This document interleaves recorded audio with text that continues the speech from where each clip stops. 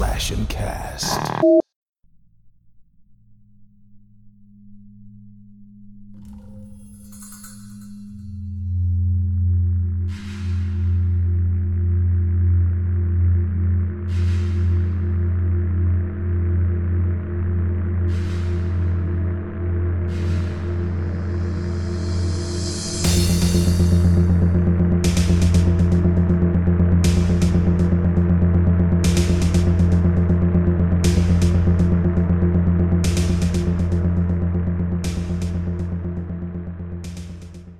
Welcome back, Fiends, to Handle with Scare, presented by the Slash and Cast Podcast Network. Our show discusses horror movies and the phobias they emphasize. I am your host, Emily Drunk, and tonight's episode is the first of the month, meaning we have a new theme for the month, and throughout August, we are going to be highlighting some foreign originals up against their Americanized counterparts in regards to their remakes, reimaginings, clones, whatever the hell you want to call them, because I'm sure we're going to have a little bit of column A, B, and C in that regard.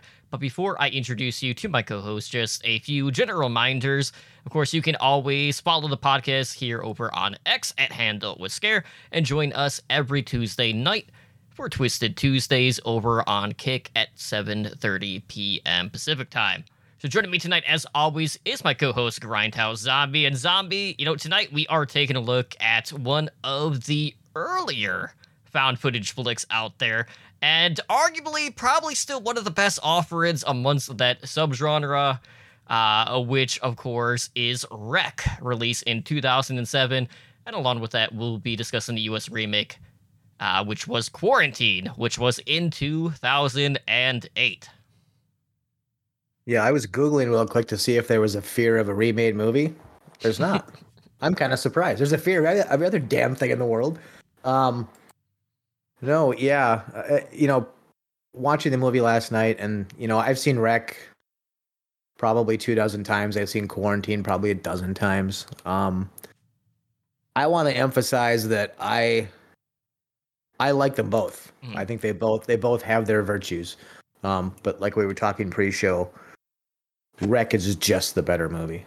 And I honestly don't think it's better because it did it first, or that there's some tones in it that aren't necessarily in Quarantine. It's just better. The only truly detracting thing for me is that when the pace gets really frenzied, you really have to pay attention to what's on the screen because you've got to read the movie, right?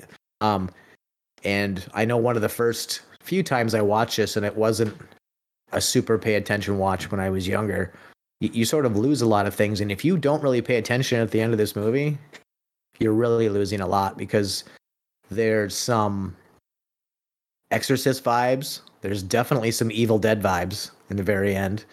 And if you're not paying attention, you're not going to know what's going on. So I'll give, for the paying attention factor, I'll give Quarantine the nod, because you can just kind of, pace your way through it, and you're probably not going to miss a whole lot. Yeah, and it's interesting to me, too, because obviously I saw Wreck first when it came out. And when I had first heard rumblings about a U.S. remake coming out, I was like, oh, okay, so I wonder if that means they're going to bring Wreck stateside. And sure enough, what ended up happening was Quarantine came out 1 week in 2008, and then the very next week, Wreck had a limited U.S. release, which, I didn't get to catch it then. I basically caught it video on demand. But it's been interesting, because obviously, when we're talking about U.S. remakes, there are definitely some that are more paint by the numbers, some that are more like influenced by current cinema in regards to the U.S.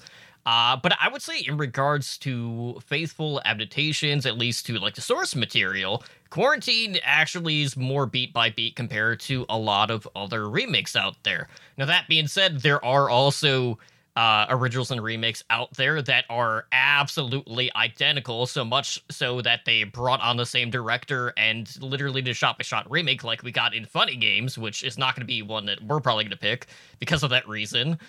But just a rare occurrence that happens. But, for the most part, Quarantine is a very successful movie. But if you are not familiar with Rec, obviously your experience with Quarantine is going to be very different. Because, watching them back-to-back days, obviously, I'm just, basically watching the same movie, except one is Jennifer Carpenter in it, and that's basically the extent of the difference outside of the transmission of the disease in the movie, which, of course, both of them take kind of a different pace in regards to that.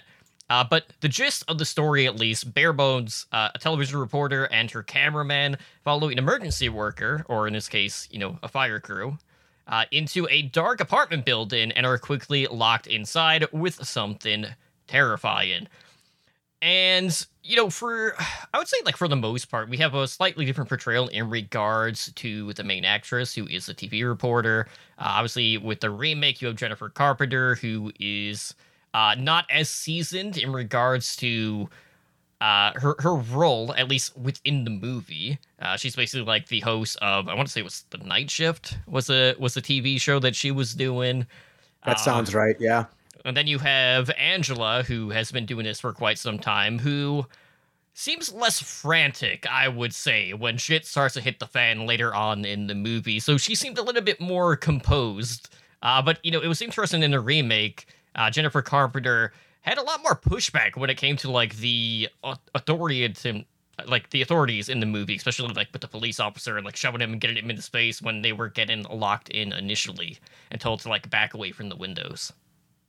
Well, I think you're right, but I also think that is a very American response Right. to something like that.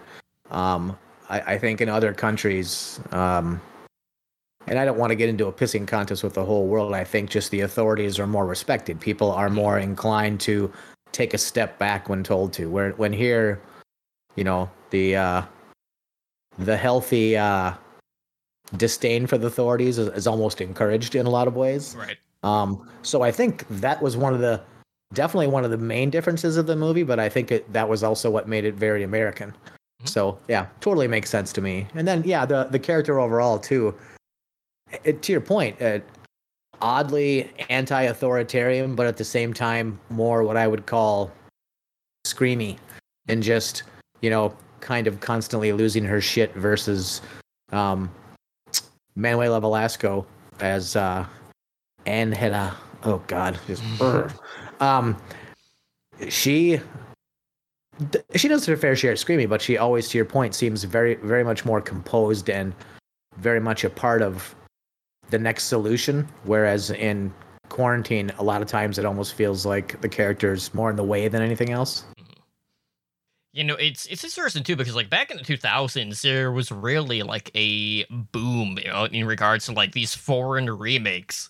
And they're all over the place. A lot of them were the Asian remakes, but in this case, this one came from Spain. But, I just remember, when I was doing the short list, I was like, okay, well, what remakes are out there? Let's see, there was One Missed Call, there was The Uninvited, and I'm primarily looking at, the forward ones. We had, The Grudge, The Rain, you also had Funny Games, which I had mentioned earlier, you had The Wicker Man, Slither, Pulse. There's, so many, within, a 5-year period that it was just okay, this is the thing that we're doing. We're constantly going to be Americanizing these films. Oh, they also watered down Martyrs, in the 2000s as well for the American audience. Why we needed a US version of that movie, I will never quite understand, especially with the subject matter. I'd be curious to see if they do a similar direction with that, though, in regards to the religious aspect, kind of like what they did, or lack thereof, with Quarantine. But, we'll get into that. So I think for me, when you're comparing these two movies, it seems like when we're talking about the original with Rec, specifically when it comes to the character, there's a lot more anonymous or anonymity. God, I cannot talk. That's just a hard anonymity? word. Yeah, anonymity. Whereas, yeah, that's my speech impediment coming back to bite me in the ass. But we're in Quarantine. We spent a lot more time with the characters really early on. They really make it a point to introduce you to a lot of the fire crew. There's more time just fucking around with the locker room area for whatever reason in Quarantine that you don't really get in Rec. So it's like the first like 10, 15 minutes, we just spent a lot more time there as compared to like saying going right into the action shortly thereafter, like what we have in Rec. So, just a different take, but it just seems like we have relative unknowns in regards to the original and more, I want to say like well-known and more established actors in Quarantine, but more of a household name compared to what we would have had in the original. Oh, no, absolutely. I think one of the things that Rec does really well is it is okay with not knowing, the phone number, the social security number, and the blood type of every single character that you encounter. Even going so far as the cameraman Pablo in Rec, you never see him. Yep. You see his feet a couple of times, you see his hands a couple of times, but you never see him. And in Quarantine, they go out of their way to introduce him to you so you can see him and so you can kind of try to relate. And I think Rec just does a better job of here's what you get, relate the best that you can. Even though I hate to say this, but I almost feel like Rec was for a slightly different audience than Quarantine was. And I suppose Spanish versus American. I mean, that sort of kind of makes sense. But at the same time, for a lot of movies, and especially I think when it comes to remakes, people like to have things spoon-fed to them so they're not guessing. And in Rec, there's a lot of, I don't know what you want to call gray area when it comes to the characters. Who's who? Where do they live? I mean, and you get a little bit of it towards the end, but who lives in what? But like in Quarantine, it's like this character lives in 416A. It's like, well, okay, but so what? Why do I care? I mean, and I know that it comes to play a little bit towards the end when they're trying to figure out where to go, but at the same time, it's like, what did you clip out, or how much longer is this movie to give me these little pieces of information that I don't really care about? Yeah, and it's interesting too because like they give you more details there. But when we get into the third act in the movie, I felt like Quarantine really rushed through things in regards to that. But I'll say that for just a little bit. But to your point with the cameraman, especially in Quarantine, it's not even like a minute into the movie before we see him step into the frame to like fix Jennifer Carpenter's hair. To be camera ready, and it's just like, okay, was that really needed at that point? Whereas with Pablo, we just never fucking see him outside of just a couple of shots of his feet throughout. But what I will say is with Quarantine, I thought it was. I appreciated the fact that they had turned to a director who had already kind of done kind of like a found footage movie. Which was what was the brother team of John and Drew Dowdle, who did the Poughkeepsie tapes, which for the longest time was like such a fucking hard movie to find. Yeah. In the U.S. especially, I don't know if that was just a distribution thing or what the ordeal was there, but it took me probably like, I would say at least 7 or 8 years after I had first heard about it before I was actually able to sit down and watch it or just find a place to like actually stream it on, because it was just like nowhere to be found for whatever reason. But it's not the only like independent movie to kind of suffer that fate. But we very basic setup for both movies, I would say. There's a lot of parallels in regards to how they like their whole goal for like being in the apartment. Obviously you have the news reporter just trying to get the scoop, or just like go through like the daily routine of like what a firefighter does. And in the US version, I felt like they spent more time not only with the fire crew, but also like trying to explain like, okay, like what are the duties of the fire crew? And they spent like time to actually like go through the fact that they're talking about like paramedics and how a lot of the first responders are actually from the firehouse, and it's not like just like straight from the hospital and things like that, which was kind of like overlooked in regards to Rec. But again, that could also just be, because it's a different audience. Maybe it's not operated the same way in regards to Spain. So, just minor things here and there, but nothing that really like stood out. I think like probably the biggest thing, at least that I noticed when you just compare the two side by side, is yes, you do have a lot of similar like scare tactic moments in the movie. But Quarantine definitely upped, I would say, the body count. So they also they added some scares on top of that. But I can't remember, like, in Rec, I know they were talking about, like, one of the dogs being sick, and they had that storyline in both movies, but we actually got to see the dog in action in Quarantine. Yeah, with the elevator scene. Yep. Mm-hmm. Yeah, and that, I mean, and I think with Rec, it just became a point of, like, sticking to the story. I mean, and obviously, as you get into the Rec series, the sick dog actually comes into play in Rec 3. Mm-hmm. And then oddly enough, our cinematographer, Pablo from Rec, is the cinematographer in Rec 3. It's the same actor, being the cinematographer again. So I think I kind of, as an animal person, I love the idea of, hey, maybe an animal had a part to do with this. Generally speaking, when you've got animals on screen, and especially when they're sick in some way or something like that, that's not something that I like to watch. I don't ever want to think about taking a sledgehammer to my dog because it's growling at me and, foaming at the mouth. I don't ever want to think about that. So, I don't know. I'm guessing that leaving it out was probably, for them, probably more of a budget choice than it was anything else. But at the same time, just giving us that little bit of the story was sort of enough. I didn't need to see a dog jump into an elevator and maul the shit out of a guy.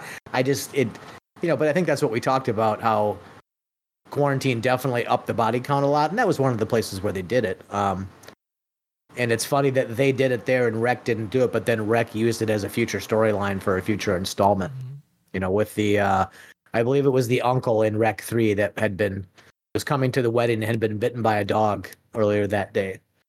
So if you know Rec 3, and by all means go and watch Rec 3 because it's the second best of the entire franchise. If you take it for what it's worth, it's likely the same day or maybe even the day after as Rec. Yep. And there's a lot of scenes in Rec 3 as they go forward into the night and then into the next day. There's spots in Rec 3 where you just, in the background, you hear sirens, right? And they're not coming to the wedding yet. So it's, I just love how it's framed. I love the lore, and I love the connection to all the different movies. Yeah, absolutely. And for those that haven't seen the other installments for Rec, one of the things that Rec 3 did that was vastly different from the rest of the franchise, or at least like the earlier installments, because 4 is definitely a little bit more open. But, if you were a fan of, like, the Bloody Bride and chainsaws and just taking the story in kind of a different direction and just opening up a bit more, 3 definitely does that in spades. So much to the point where it's like, Quarantine and Quarantine 2 are vastly different movies. And I remember watching Quarantine 2 Terminal and really liking that one more than the remake. But I don't think I ever went out of the way to actually pick up either of the movies. Unlike with Rec, I do have, the Blu-ray. Oh, sweet. Wow. Collection. Cool. So that should tell you which one I prefer over the other. But Quarantine was still a solid movie. Quarantine 2, I like that it, went in a different direction. It had a different type of setting to it, which definitely helped make it stand out. But, if we're, like, ranking things, I know Wood was asking me about this, and I posted it in our Discord. If we're talking about, like, the entirety of, like, both Rec and Quarantine, I would probably put it Rec 3, probably Quarantine 2, then Rec 2, Quarantine, and probably Rec 4. Rec 4 I had a lot of issues with when I first saw it, and I haven't really gone back to, like, revisit it. So I'll have to do that at some point, because after watching the first movie, obviously I really want to go back right now and, like, watch the other 3 movies to see if it, like, still holds up as much as I remember. But yep. Oh, I was just gonna say, see, Rec 3 is the Nightmare on Elm Street 2, Halloween 3, right, Friday the 13th Part 5, right? It's that bastard where we're going to change everything. The one difference is that they changed everything and it was fantastic, right? See, Quarantine 2, The Terminal, I honestly, I enjoyed the movie. I mean, the movie was enjoyable, but I also think it could have been called anything else. That is true, yeah. It could have been called Airport Zombies, and that would have been fine, just because of the lack of the connection. So it's like, I think that's one of the reasons I like the Rec series so much, is that through all of them, there is some connection. It might be slightly tenuous, but like even getting into 3, when you hear the uncle talk about being bitten on the hand, if you go back and you think about Rec 1, you're like, that was talked about. Mm-hmm. So there's strings that go between the movies that are basically unbroken. Whereas Quarantine 2, it was just like, yeah, it was entertaining. Something happened in an airport, but it was, like I said, Airport Zombies or Die Hard Zombies or something, just because it could have been kind of anything. But it kind of goes, it's the same as Quarantine itself. It isn't that I dislike the movie. I just saw Rec first. Mm-hmm. And so, I think had it been the other way around, I think the experience might have been different. I might have had a more judgmental eye on Rec, but no, haven't seen it first. There's really no comparison. And to your point about Rec 4, yeah, that's the one where they brought back Angela Vidal or Angela Vidal, and in some ways it made sense. They did kind of one of the standard things. They pretended the last movie didn't happen. And we're kind of back into that circus. Yeah, there's definitely some problems with that one. I mean, come on, I'm Grindhouse Zombie, for Christ's sakes. Anything that's got a zombie in it, I'm probably going to like at least a little bit. So I did enjoy that one. But yeah, there was definitely some problematic things in that one, I would agree. Yeah, one of the things that I truly appreciate about it, Rec, though, was, the first time watching it, obviously there's a lot of mystery in regards to the actual virus and just how it spread in, basically what it is, well, where the hell did this thing come from? And as someone who's, watching it, we only really hear, secondhand accounts. Obviously, from the outside, being surrounded by the cops. And obviously, that causes a stir and frightens the residents. And, there's a lot of, trigger words kind of, thrown around at you. Nuclear, biological, chemical, basically, it's basically just all that warfare in this case. And that does stay true in regards to Quarantine as well. But one of the key differences, at least between the two, is one, just the origin of the virus itself between Rec and Quarantine. And in Quarantine, there's also this moment where they're trying to get TV service to see okay, well, how is a news outlet actually broadcasting this sort of information out to the general public. Because for all they know, they're just being told, you got to stay inside, don't try to leave this building, it's for your safety, all the typical BS that you would expect to be given in regards to the commands from the cops in this case. But during the news broadcast, you hear the police officer saying oh yeah, we the building's empty, we made sure to evacuate and all this. So they're just lying to the general public, which, of course, what harkens back to, the whole, can't really trust the government in this case. Oh, conspiracy theories, yeah. And that again, I think is also, cinema-wise, is very American, too, mm-hmm. Where, the 9 scariest words in the English language are, I'm from the government and I'm here to help. So it's well, of course, yeah, we're going to lie through our teeth. Everything's fine. There's just, and at that point, it's if we've evacuated everybody, it's then, okay, why is the building sealed off? Is there something wrong? I mean, is the building sick? I mean, it just doesn't make any sense. But again, when they're lying through their teeth here, it's kind of easy to believe. But then to your point about Rec and how they sort of dip and dodge around what it could be, and they do say, oh, well, there's going to be a health inspector coming shortly to try to sort things out. And then they use that term. I think it's BNC, biological, nuclear, or chemical. I mean, and that would scare the shit out of people, right? I mean, but they constantly have the guy in there who identifies himself as an internist. He must be working his way up the medical ladder somehow. I don't exactly know what that is. But even he is, trying to identify symptoms and doing this. But at the same time, they do have some spots where they have, like, say, like the firemen and the police. They try to have little clandestine conversations where someone slams the door, And then we have our heroine who says "mierda" for the 800th time in the movie. Watching it this last couple times, that got a little old. It honestly did. Like, okay, I get it. Yeah. And you don't have to translate shit every single time. Like, I figured it out after like the sixth one. Like, I got it. So I think they do keep some of even a little bit of that authoritarian, you don't need to know philosophy a little bit, even in Rec.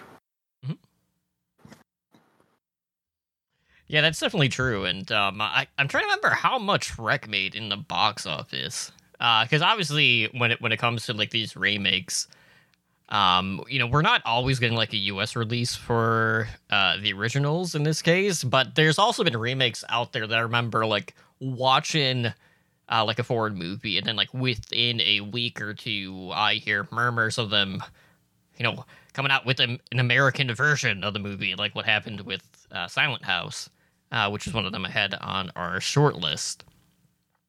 But yeah, it just seemed like, we went through the whole J-horror phase, and they're like, all right, well, where else can we hit that we haven't done a ton of remakes yet? And they're like, oh, I know, we're going to go to Spain. And, to me, remaking this one made a lot more sense, because obviously, like, the zombie craze has really not died down all that much.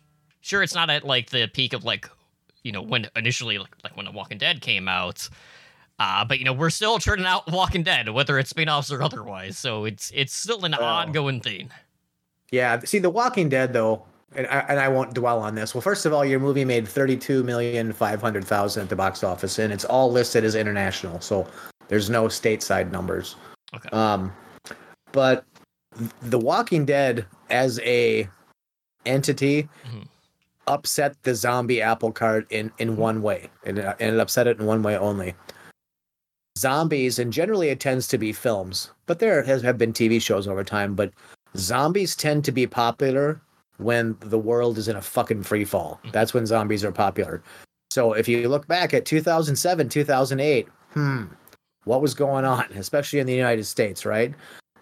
We had, the banking collapse, the housing market collapse, everything. So it totally makes sense that in that a stretch of about 3 years there, we had some, maybe even 4 years, we had some really good zombie stuff come out, because that was the mood of the general American public. Everything is a fucking apocalypse anyway, so I might as well watch it on my TV.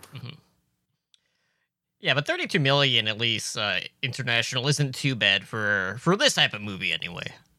But I don't really know like how big like the Spanish box office usually is for the genre. Yeah, and that's hard to say unless you want to go digging in, or you want to start paying for subscriptions so you can get like deep into the whole thing. But I think that usually, whether you're at Box Office Mojo or IMDb, usually you can find those things, and they're pretty, they're pretty reliable. And making $32 million on a movie on a budget of $2 million is pretty good. I don't think anybody's gonna. And that one equation there is probably what gave us a remake here in the States. Right. That's probably what did it. Somebody went, carry the one. Ooh, there's some money there to be had. So it makes sense. Yeah, plus it also helps to, like, at least with this genre, hey, we can make it on a shoestring budget? Absolutely. Let's greenlight this project and I just rake in the dough, because that is still a common trend when it comes to the horror movies out there. But, no surprise when it comes to American filmmaking. Obviously, like, the first thing they do is, hey, we're going to bring in some familiar faces, and hopefully that will bring in, some more people to the movie theaters, obviously trying to up the overall box office take in this. But yeah, like, at the same point, though, like, I kind of feel like that retracts a little bit in regards to the purpose of it being a found footage movie in the first place, because, like, you're supposed to, like, feel like, well, this could be anyone. But no, it's not just anyone. It's someone that you actually recognize in this case. So it's like it's hard to like disassociate ourselves from like knowing like, oh yeah, this is Jennifer Carpenter, and obviously like we're remembering him for primarily from Dexter. For the people in the U.S. Yeah, she was right in the middle of Dexter. I think she started Dexter in 2006, maybe. So I mean, at the time, the show was a hot property, and you know, she clearly was a very hot property. I mean, so I guess it wasn't a surprise. And she's one of those actresses that I enjoy her work. I don't think she's a very stereotypical beauty, let's call her. Mhm. She's kind of tall and gangly and whatever else, but still in a weird roundabout way, sort of hot, you know. Um, so I mean, I guess I sort of like the fact that they didn't go with, because if you look at Rec, they used a super cute blonde with pigtails, right? I mean, so maybe for them that was a thing, but so I guess I kind of appreciate the fact that they used somebody that wasn't a very stereotypical just beauty to play this part. And I kind of always thought in Quarantine they cast her to maybe have her character be taken a little more seriously. Mhm. I don't know that happened, but I think that was maybe part of the logic. Yeah, I can definitely see that. I was just taking a look at the kill counts to see like what the comparison is between the two. So looking at Wreck, we had 16 kills throughout the entirety of the movie. Damn. Quarantine up the ante at 23. Okay. So Well, that's pretty. I mean, regardless, like for a movie at this time that's not a quote like slasher or anything, you know, this isn't one that you necessarily expect like the highest body count because obviously like we're all contained in one specific building. So 23 is actually pretty up there. But you know, watching these movies now, just knowing you know, some of the recent releases that we have had, you know, when we get to the third act of the movie and the creature effects, you know, you can definitely draw back comparisons when it comes to movies like, you know, Smile and Barbarian. Because these movies definitely, I'm not going to say it has like the brute aspect, but it does have like that really gnarly type of like, okay, like there's like a big motherfucker in here. And, you know, we're trying to escape, you know, within the darkness at this point. But I just thought it was interesting, like, pinpointing it back to these movies in particular. And, you know, that might not have been, like, what initially started it, but it's definitely one that you could easily draw a comparison to. I was just drawing comparisons to, like, the creature design between these two and some of the more recent releases. They're just not as brutish compared to, you know, what we got in like Barbarian or Smile. Yeah, I think Quarantine went out of its way to make it you know, the weird diapered thing that's kind of walking through the place. Which I guess if you're making a remake and you're basically doing almost a shot for shot remake and you decide to change the end, you gotta up the ante, right? That makes sense. Watching the two movies in the last 2 days, even now, and I don't know why, but Wreck is scarier. Even though it is, you know, Quarantine's almost a shot-by-shot remake. But a lot of the scenes, especially the stairway and how these flights and flights of stairs come into play as almost a character in the movie, right? Especially when you've got the one lady handcuffed to the banister and it's almost like, you know, it's not even really a way out. It's just like our mode of travel, right? This is our mode of travel for getting from place to place. And I mean, and the one thing Quarantine does that this movie did is adds an elevator. So Quarantine puts the elevator in there, and that's where we get the dog and all that. Where Wreck doesn't do that. There's no elevator, right? But just these stairs and the way that they're used in the movie, and especially towards the end of the movie when everything is just really going to hell, and there's one scene where they look down the flights of stairs, and there's basically a zombie either on every flight of stairs or every landing, that even Like I watched it again tonight, and it still fucking gets me. It still gives it gives me goosebumps still. You know, for the probably 25 times I watch this movie, it's just like, like, what the fuck are you gonna do? But then even then, like, you know, there's an interesting thing, and I got we talk about vibes from other movies, right? So when they're running through the place and they're looking all over hell for the keys, it was a very Resident Evil vibe to me, you know, trying to solve the puzzle and especially trying to find the key. I mean, for Christ's sakes, anyone that's played Resident Evil understands what trying to find the fucking key feels like.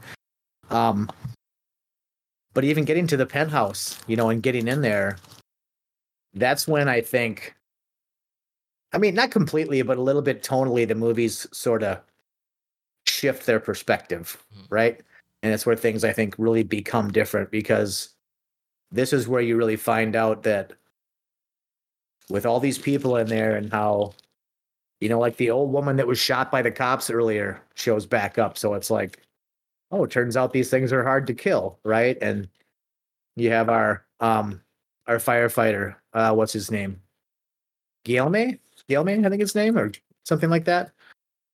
Where, you know, he's at the point where he's just taking a sledgehammer to people, or he's physically breaking their necks, you know, and just in an effort to slow down what is slowly becoming a horde that is maybe the one piece where you have to suspend your disbelief for a while is that, again, talking about the stairs and how everything's kind of coming and going.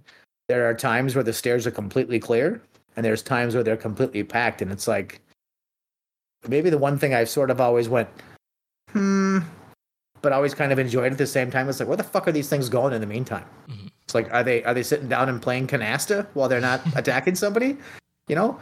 So, but then you have all these different apartments in this place, and it's like, they go out of their way to show you that as they're going by, some are open or some are closed, but there's always this hardcore, like, go up or go down thing.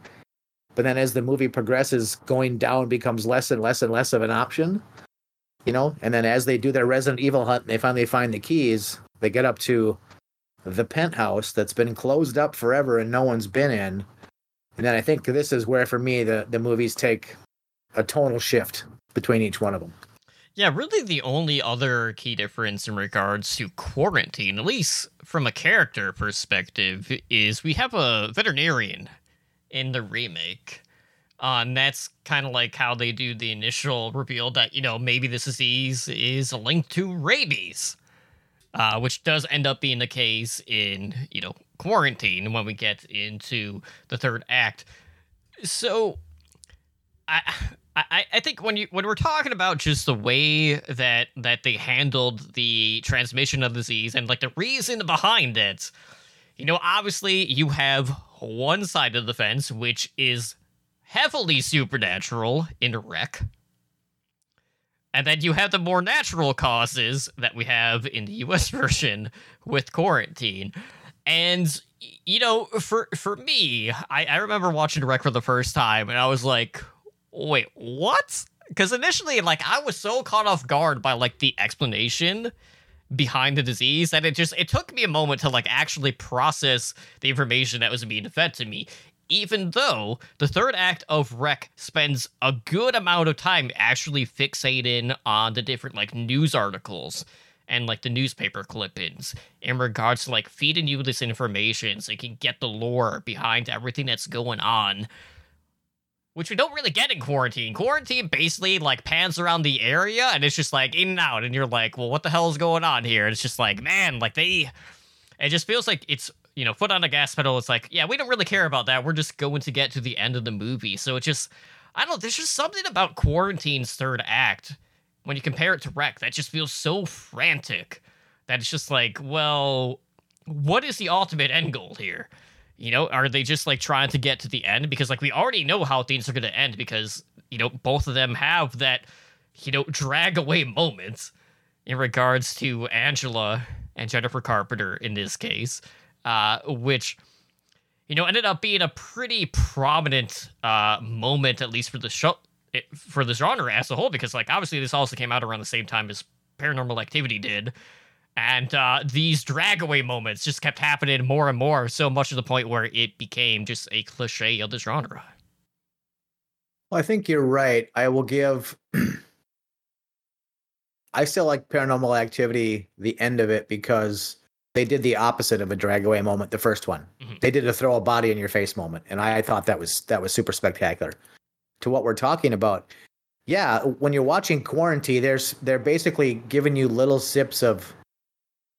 It's a disease, it's a virus, and then the word rabies comes in like halfway through the film. Right. And that's where we talk about the dog and everything else. Whereas in Rec, they talk about it. There's a disease, there's a contagion, but they never name it. They're always tiptoeing around it, so no one ever puts really a finger on it. And then once we get into the penthouse, and I'm sorry, that looks pretty fucking awful for a penthouse. I would not pay for that. It's not a disease at all, really. Mm-hmm. It's more of a possession. Yep. And to your point about the newspaper clippings and whatever, there's talks about the Vatican's investigating, and there's all these things happening, and it's like I was kind of the same way. We were like what? Like you're kidding, right? That's what's happening. And I think the first time you see it, you do have that, like, it really gives you one of those moments where I think it derails you a little bit.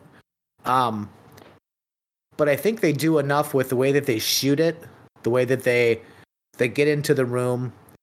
It's dark, so they're building tension. He's got to fuck with the camera to get the light to work again. All these things are happening. So even though they're going to give you this big reveal that is like literally the polar opposite of what you thought it was going to be, they've done enough to build up the tension where I almost think it doesn't matter. Mm-hmm. It's almost like, well, okay, and to be perfectly honest, the movie is so good up to this point that it almost really doesn't matter. Anything that's truly, call it zombie in the world, every movie takes a little bit of a shot at trying to explain things to you, and most of it is so goddamn far-fetched that it doesn't really matter anyway. So in this case, why couldn't it be possession? But this is also the scene when they find like the tape recorder and things where I get the Evil Dead vibes, like all day long, and he's just talking about all the tests that he's doing and all the things that he can't figure out and whatever else. He's like, if I can't figure out something, we're all doomed. And it's like, I mean, come on, that was, if you don't know where that came from, you're not watching enough horror movies, right? But it was still, honestly, it was still pretty rad for me. I was like, well, yeah, okay, I'll take it. Because I think for a zombie movie of this scale, and I mentioned Evil Dead, but I mean, Evil Dead is zombies, but generally speaking, on a pretty small scale, right? It's 1 or 2 or maybe 3. If you're completely fucked, it might be 3.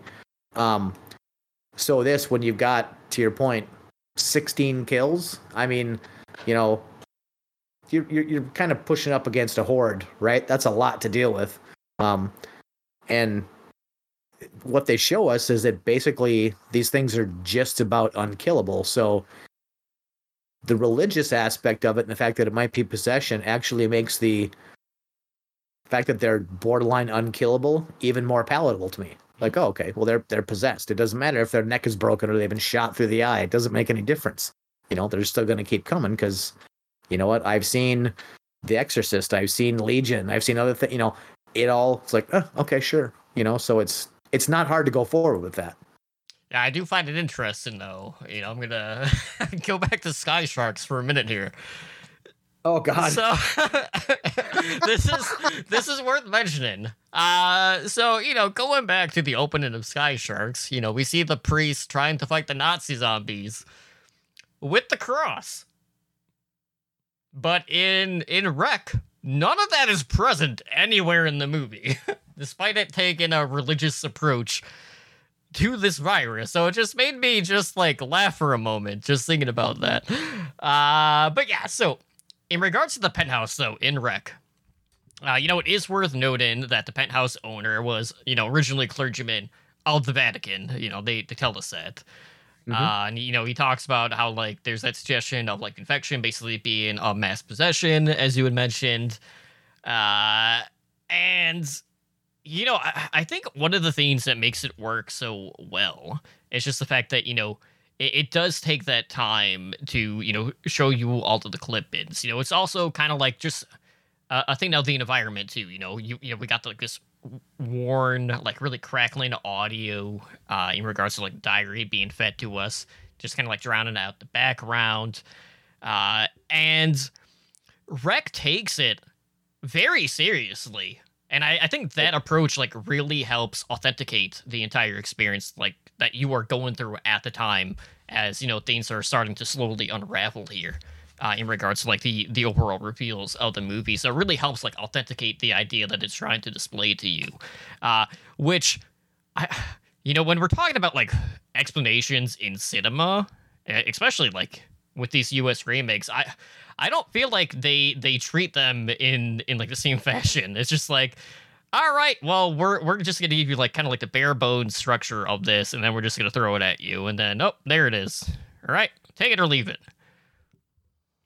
Well, towards the end of this one, though, because they decided to give you, and shout out to my buddy Ricky, an expedition dump, but a slow and methodical one that for me is really appreciated.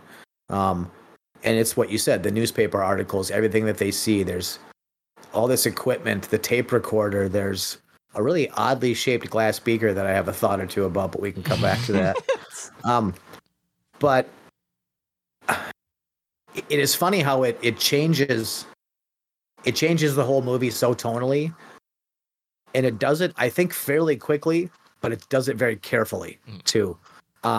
And I think that is not something that a lot of movies do. I think generally if they're going to give you, especially a third act reveal, it's generally either done with something that's fairly obvious because, I mean, let's face it, a lot of people that watch movies are morons.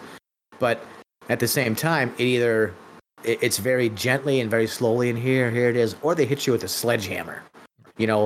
This one literally used the slamming of a door, maybe a 10-second scene of the dark to it was almost your sorbet. It was your palate cleanser.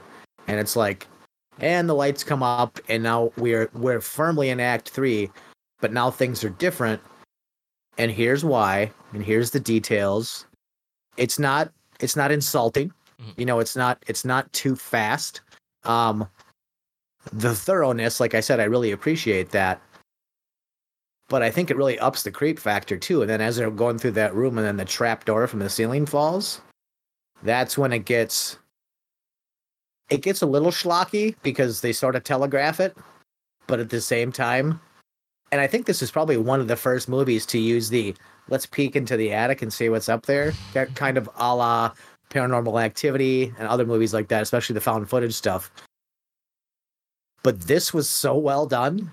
I mean, and I even watching it tonight, it's like trying to do all this stuff, and I look over and I see that the kid, and I'm just like, oh, fuck, So, I mean, it's like, it still gets me. So that says something to me about the effectivity of it. Mm-hmm. And I will say, like, after watching this, I felt so bad for Emily.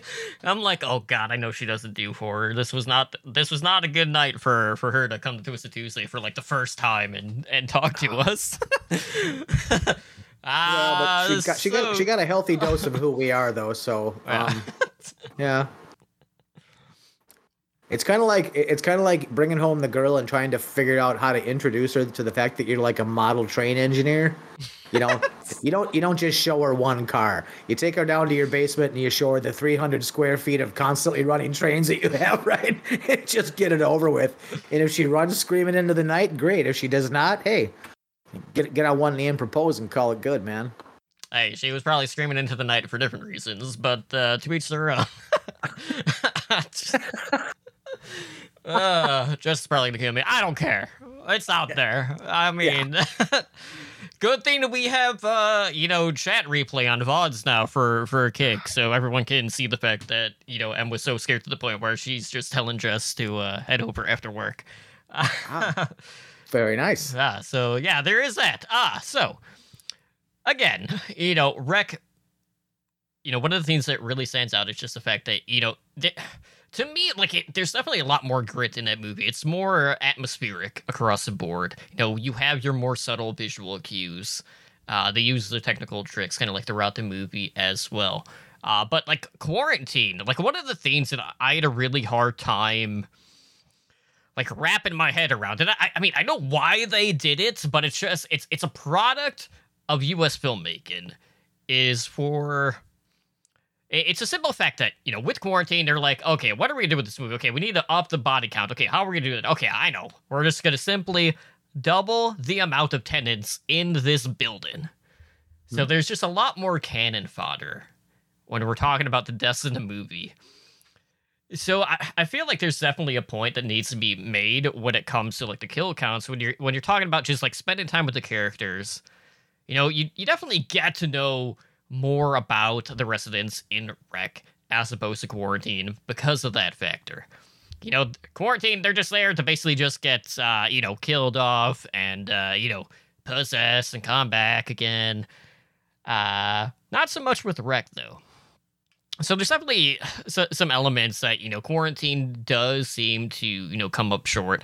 Obviously, they took some minor different directions. I was really appreciative of the fact that they did go the dog route, just because like they made it a point for rabies to kind of be like the center catalyst for this infection. So like there was a reason for it to actually happen, rather than just kind of having something that was kind of like thrown in there, which easily could have been glossed over if it wasn't for like the reasoning behind the whole virus in the first place. Yeah, I think you're right. I mean, character-wise, Rec didn't linger to make sure that you understood every single character, like we said. But they gave them a good introduction, who they were. But like I said, there was no social security numbers or blood tests or like that. But then they also did, each of them had their little kind of later movie cameo in there where they were part of the fucking problem, right? But I also think one of the great things I love about Rec, the zombies are very, I think we can call them zombies at this point. They're very 28 Days Later zombies, with their noises and their speed and things like that. So, I as a zombie fanatic, I mean, and I'm constantly torn on the fast versus slow. And I'm a little bit older, so I tend to lean towards the Romero-esque zombies. But there is something definitely in 28 Days Later and 28 Weeks Later. There's something about them that makes them a little more riveting sometimes. So I think they did that really, really well here. And especially through a closed door and the rumbling stairs where you hear blah, blah, blah, blah, blah, blah, blah, and then you'd hear as they went away. And it's like, so you got to sort of hear them moving as like a pack of lemmings, basically, because I mean that's pretty much what the zombies are in just about any movie. But just these were done really well. I mean, I still like the fact that basically they were unkillable. I mean, just about everyone that you saw die at least once, you saw them at least one more time. The stairway was so super effective for me in Rec. I just love the stairway. Then getting to the end, the creature in the end as they're viewing it through night vision and trying to stay away, and then we get our sort of patented drag away scene at the end. I mean, even that was great. I mean, it's a little harder to fathom when you get to Rec 2 and we still have the same character, and it's like, didn't I see you get dragged away in the first one? So a little bit of, well, okay, it's a sequel. Fuck it, I'll just take it. Yeah, I mean, ultimately, I do like both of the movies, and no one will ever convince me of anything else. They're both fun watches. Quarantine is 98% a ripoff of Rec. I mean, it's, for what they added, I think they did a fairly good job with it. Now, was it needed? I don't know. It's maybe not. Depends on, how you're feeling. Do you want to see a dog jump into an elevator and maul a guy? Maybe some days you do, maybe some days you don't. But I mean, ultimately, 16 feels like a fairly round number, I know that within quarantine, they had an actual whole apartment building to work with. So it seemed like they tried to make sure they had at least 2 tenants in every single room. There was a couple of them that were singles, whatever, and that kind of made sense. And there was a couple of families. You had the mom and the daughter, and the dad was stuck outside because he was getting antibiotics or whatever. This is one of those ones where I'm like, well, I believe Rec is a better film, but I believe Quarantine's a good film. So, and I don't know if we'll say that every Wednesday throughout the month. I think it's possible that we'll get to a point and go, and the American version was just crap. But we'll see. We'll see. Yeah, time is going to tell, at least on that front. So I'm trying to think what else I had in here. Okay, so I talked about, obviously, just the fact that, America is just like doubling up in regards to the overall tenants in the building. And, for the most part, I feel like when it comes to making a movie for the US audience compared to like some of the other remakes, Quarantine is one of the better remakes out there, honestly. At least both from like just a film standpoint, but also like remaining true to Rec in the first place.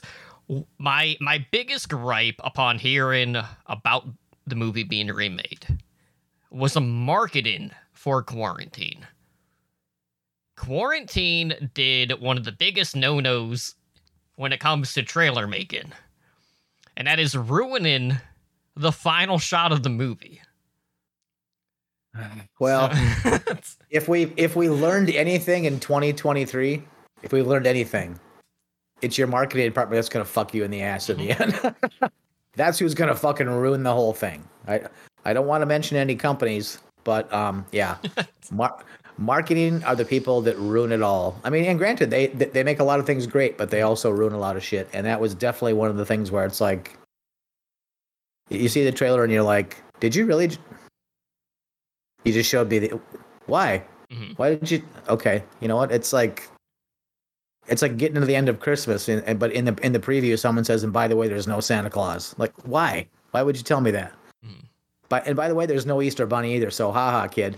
It's like, come on, why do that? Yeah, keep me guessing a little bit. But hey, go back 15 years, slap somebody in the face, and go, you did it wrong, because that's about all you can do at this point. That is true, but I think when it comes to like these remakes, at least in the American box office, they're no matter what happens, there's always going to be that underlying discussion in regards to whether or not this is just an obvious cash grab. And for the most part, I don't always want to label it as that, just because, like, we're still in a mindset that you can make a really good horror movie on a shoestring budget. Like, we've seen the returns tenfold when it comes to the genre, more so in recent years compared to, the movies that were coming out in the 2000s. And obviously, like, the landscape has vastly shifted here obviously, like, the biggest proponent of that being the success of Terrifier 2 in theaters, and just how that kind of like opened up the door for even more like independent film to actually get picked up for wider distribution, unless you're getting picked up by Lionsgate, who will fuck you in the ass like they did to Cobweb. God, Jesus Christ. It's always going to circle back to that for me. Just, I'm so bitter about that. Well, can't win them at some point you got to let it go, but I think you're right too, because it did the same thing. Did the same thing for Skinamarink. So, I mean, I think the big piece of it, and I think you just really alluded to it, is the distribution piece of it. And there's a lot of movie makers out there that can look at Hollywood and just go, you know what? Fuck you. And go do their own thing. And honestly, with minimal marketing, mostly word of mouth, using people talking about news stories like, oh, there's this new movie out and people are throwing up in their seats and then their popcorn and whatever else. I mean, using alternative medias to spread their message, and then honestly, things like I look at like my friends over at DBS Film. They use their Discord to spread their knowledge. That's what they do. And turns out You know, they can use their Discord to drive their movies to number one on Tubi, you know, and that to me is impressive, you know. So, I mean, I think the avenues that filmmakers have to use these days are far broader than ever before. I mean, and let's face it, when it comes to horror movies, I think you and I have discussed this before. Horror movies are the only ones that have conventions and they have meet and greets and they have cast signings and whatever else. I mean, there's no rom-com conventions. There's no period drama conventions, you know. I mean, maybe other than like on the East Coast and like Civil War reenactments and shit. But I mean, it doesn't exist. So I mean, horror has got a fan base that I think is almost unrivaled. It always does amaze me that the big Hollywood doesn't attack it more. But at the same time, you know, we've seen in the last couple of years how even like the big names in horror can get the big Hollywood treatment and go down in fucking flames. So, I shout out to any independent filmmaker. Shout out to Damien Leone and the Terrifier group. Shout out to the Addams Family and Hellbender. Shout out to everyone, Edward Kyle Ball and Skinamarink and Ross's Awesome Sauce. Just for the record, you better hear that, Rawson.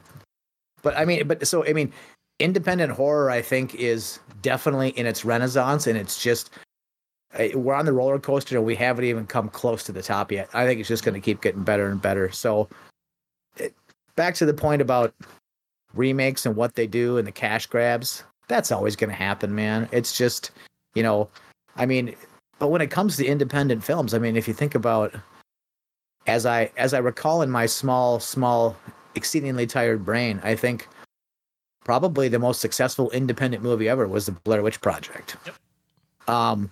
You know, I also know that like Paranormal Activity was super successful. I mean, made on a budget of like $18,000 and like $15,000 of it was the camera.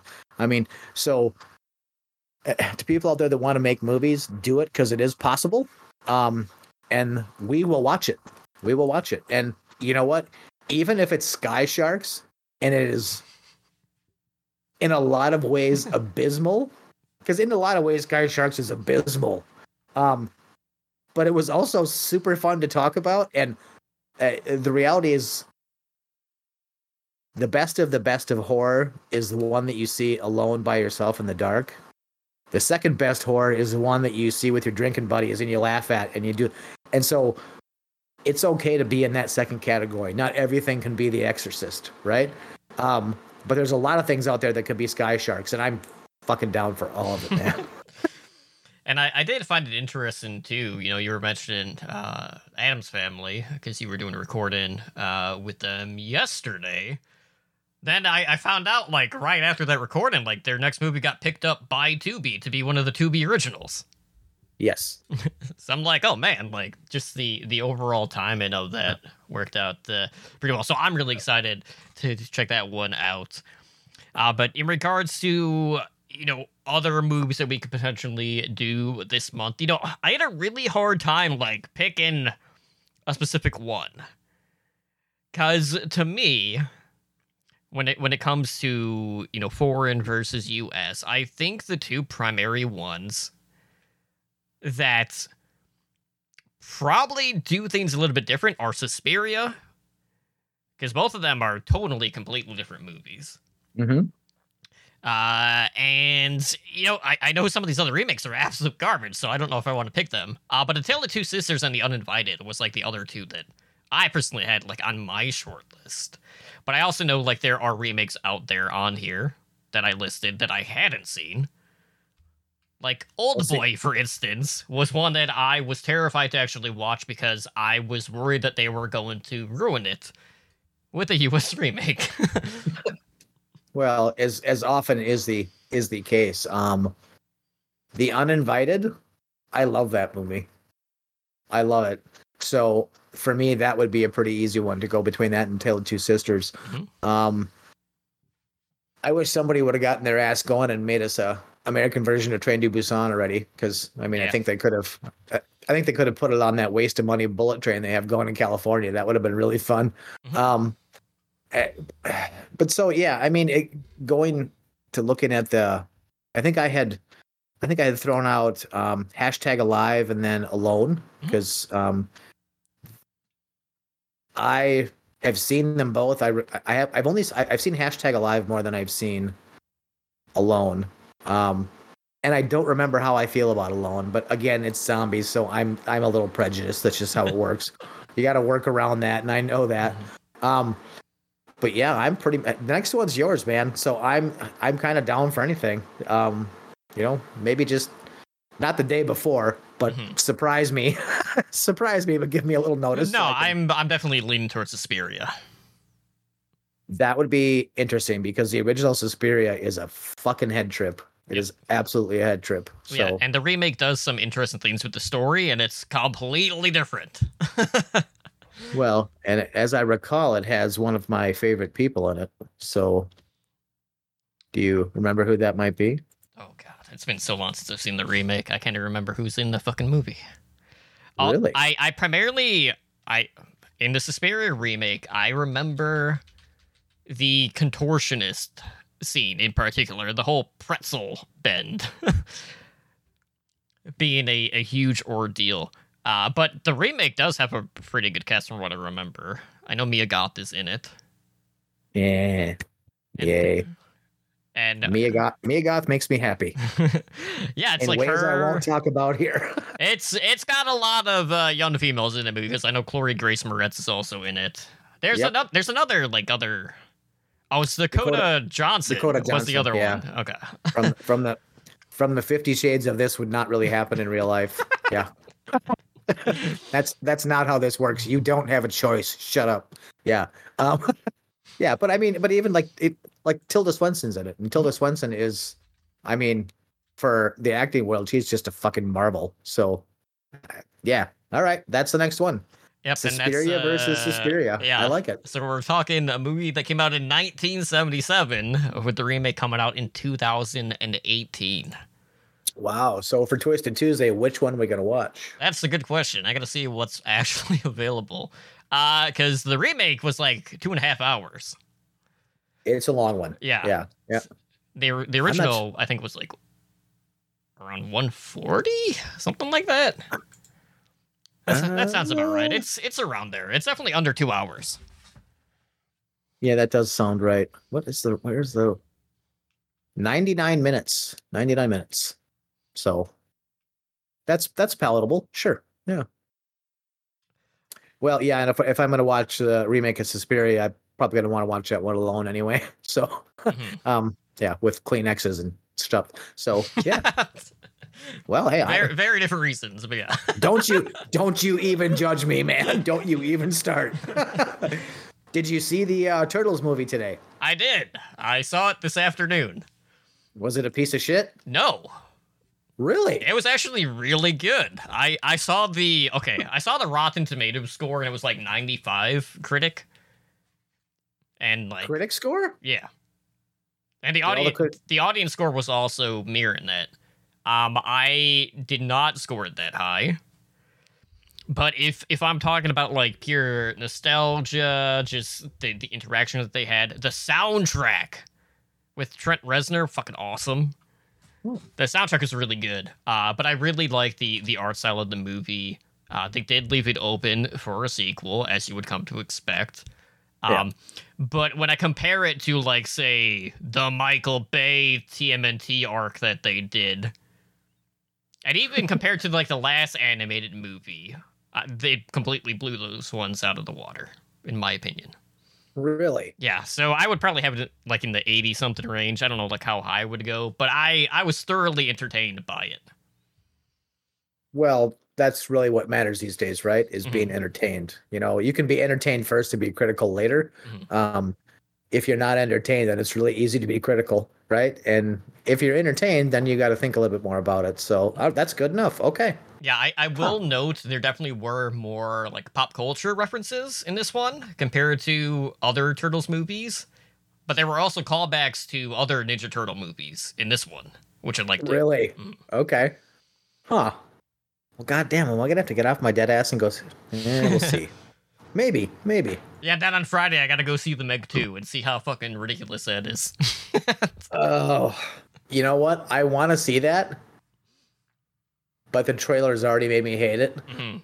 So, because, okay, the original Meg, for as kind of borderline ridiculous as it was back to that thing. It was really entertaining, and I like Jason Statham on the whole. I like, you know, the Transporter 2, for a reason you probably can figure it out pretty quickly.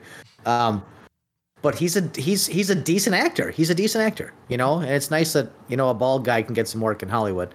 But I have this great fear of this one being so over the top ridiculous that I picture myself walking out of the theater.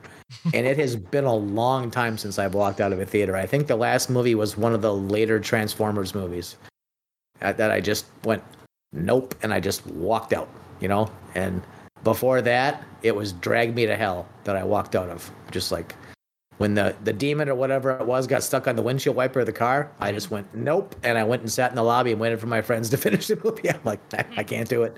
I just can't fucking do it. But, so I don't, there's a little piece of me that cherishes those times where a movie's so bad I can walk out on it, but it also disappoints me a little bit, so. Understandable. We'll see where it falls. It definitely is going to be way more outlandish. But, you know, the whole time I'm just going to be thinking, well, this isn't Sky Meg. Yeah, that's the whole point. Yeah, when you have a flying ship with the giant fist on the end of it, that's come on. I mean, yeah, it's Sky Sharks is probably going to be better than the Meg 2. It probably is going to be better, but and it's definitely going to have less tits in this one. I don't think there's short of it going to a nudist colony or something. I'm not sure how it could have more. So, but hey, if you like a movie about flying sharks and blondes getting railed and men that don't get to finish, definitely watch Sky Sharks. Absolutely. So anyways, just as a reminder, okay, so next week we're talking Suspiria.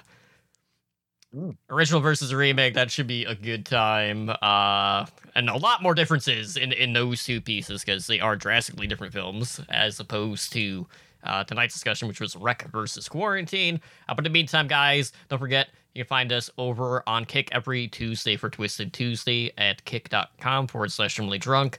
And we air that every Tuesday at 7:30 p.m. Pacific time. But yeah, hope you guys enjoy your weekend. If you are going to the movies, hope you enjoy whatever you're seeing, whether it's Ninja Turtles or the Meg 2, or, you know, maybe you're doing Barbie and Oppenheimer if you haven't done that yet. I still haven't done either. I need to at least see one of them, but I'm pretty sure Jess is dragging me to go see Barbie this weekend, so I'm probably going to throw myself off a bridge. Yeah. Well, make sure there's a rope around your neck or one of your feet, so at least you pay the price for it. Oh my god. Yeah, my wife wants to see Barbie as well, so I'm gonna probably get dragged to it this weekend too. Oh, so good. Pray for both of us. I will commiserate you via cellular telephone the whole time. Dude, please fucking shoot me. Yes. And on that note, that somber note, that will do it for us here tonight on Handle with Scare. I've been your host, Terminally Drunk, joined as always by my co-host, Grindhouse Zombie, and we'll see you next week.